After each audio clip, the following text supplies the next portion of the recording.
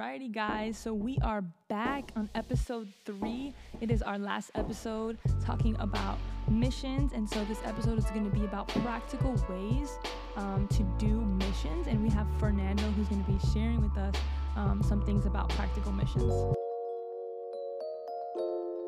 right. Hello. Thank you very much. So we're going to be talking a little bit about, what are some practical ways that we can approach missions, especially in the context of when you can't go on a mission trip. And so we're going to be talking about a few different things. So one of the first things that I think about that really doesn't take much of your resources and your energy, and that's prayer.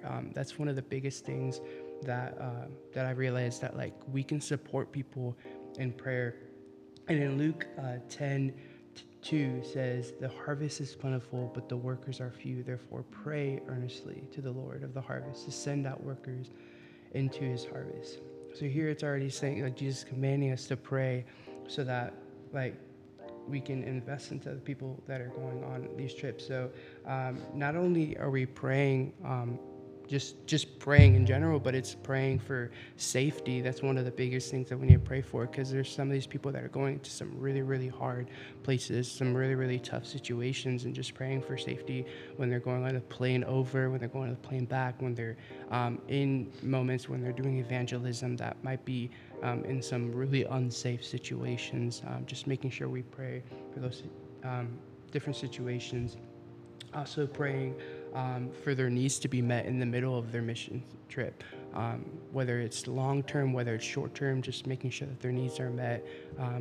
Just praying that maybe that if they need a ride somewhere, or if maybe they need housing, or maybe they need some resources so that they can effectively do ministry, praying in that sense. And then also praying that the people in that country, that their hearts are softened as well, because we also want them to know Christ and to give their life to Christ as well. So that's one of the biggest things.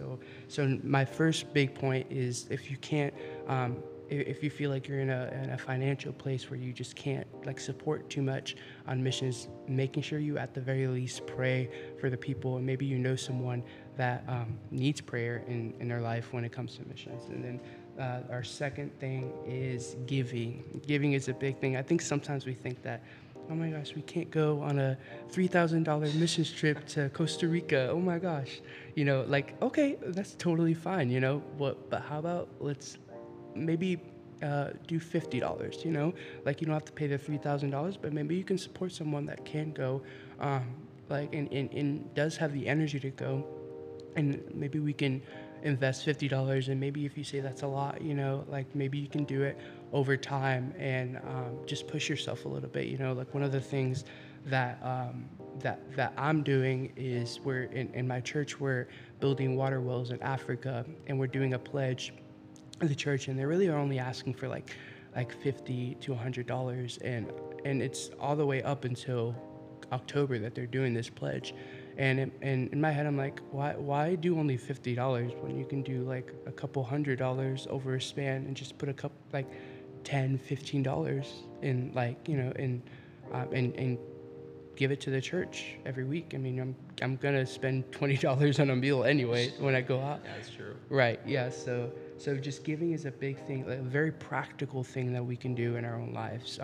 And even if you feel like you don't have a whole lot, maybe even $5, that still helps in some way, shape, or form in people's lives. So my first thing was prayer. My second thing was giving, and then the third thing is one thing that like is very specific, but welcoming people into your homes. Like, I know a lot of people, like, they may not be able to go anywhere, they may not know too many people, but when you welcome someone into your house for maybe housing so that they can do missions, like that's a big step that they can, that or a big thing that you can do, so that they can, one, just have a house, and one, have a community that they can be a part of while they're in a place that's not typical to where they usually live. So it's just welcoming people into their home. And then another thing is, regarding welcoming people into their home, is like I think one area of missions that we can 100% always do is like welcoming someone like an international student. Like that's something like really practical. Like no one really thinks about that, but like welcoming an international student into your house, and just giving a new perspective of what a Christian truly lives like, and just speaking life into that child, because you don't really know, you don't really know like what that child's going through in their country. So, and I've seen that firsthand with my aunt and uncle. They've held a German international student at their house, and like he came to America like in a place of like, oh my gosh, like I don't care about like Christians, to a place of like I gave my life to Christ. So that's an amazing thing. So and then the last thing is really just encouraging others the best you can, to like with your testimony as well, even like making sure that that hey, like this is something that we can all do, and maybe like it's hard financially to do it, but you know what, there's fundraising, there's all these different things that you can do to push yourself to go on a trip, and especially someone that's never been at all. So those are some practical ways that we can approach missions. Yeah, that's really good. And I can even like testify on me trying to fundraise for like so many trips, and like seeing the funds come in, like people donating $5, $10, and like all of that adds up, And so one little obedience to God like is still matters. It's still part of what we're supposed to do as a body of Christ. So it's pretty awesome. Yeah, I definitely like the aspect. I would have never thought about welcoming others into my own home, because especially in the times of when the Bible was written, even the Eastern cultures are, I think, much more hospitable than our Western cultures that we grow up in. And so a lot of times we think about going to the mission field, but it's like, who is somebody that's in a foreign context to them that we can help them get integrated and feel like a family and at home, instead of us going somewhere foreign, but just somebody who's in an unknown land, especially if they're a Christian, then that can really bring the unity of what it means to be brothers and sisters in Christ. So that was a great aspect. Never thought about that. I appreciate it. But that is the end of our 3-episode series. So thank you very much for listening, and that is it.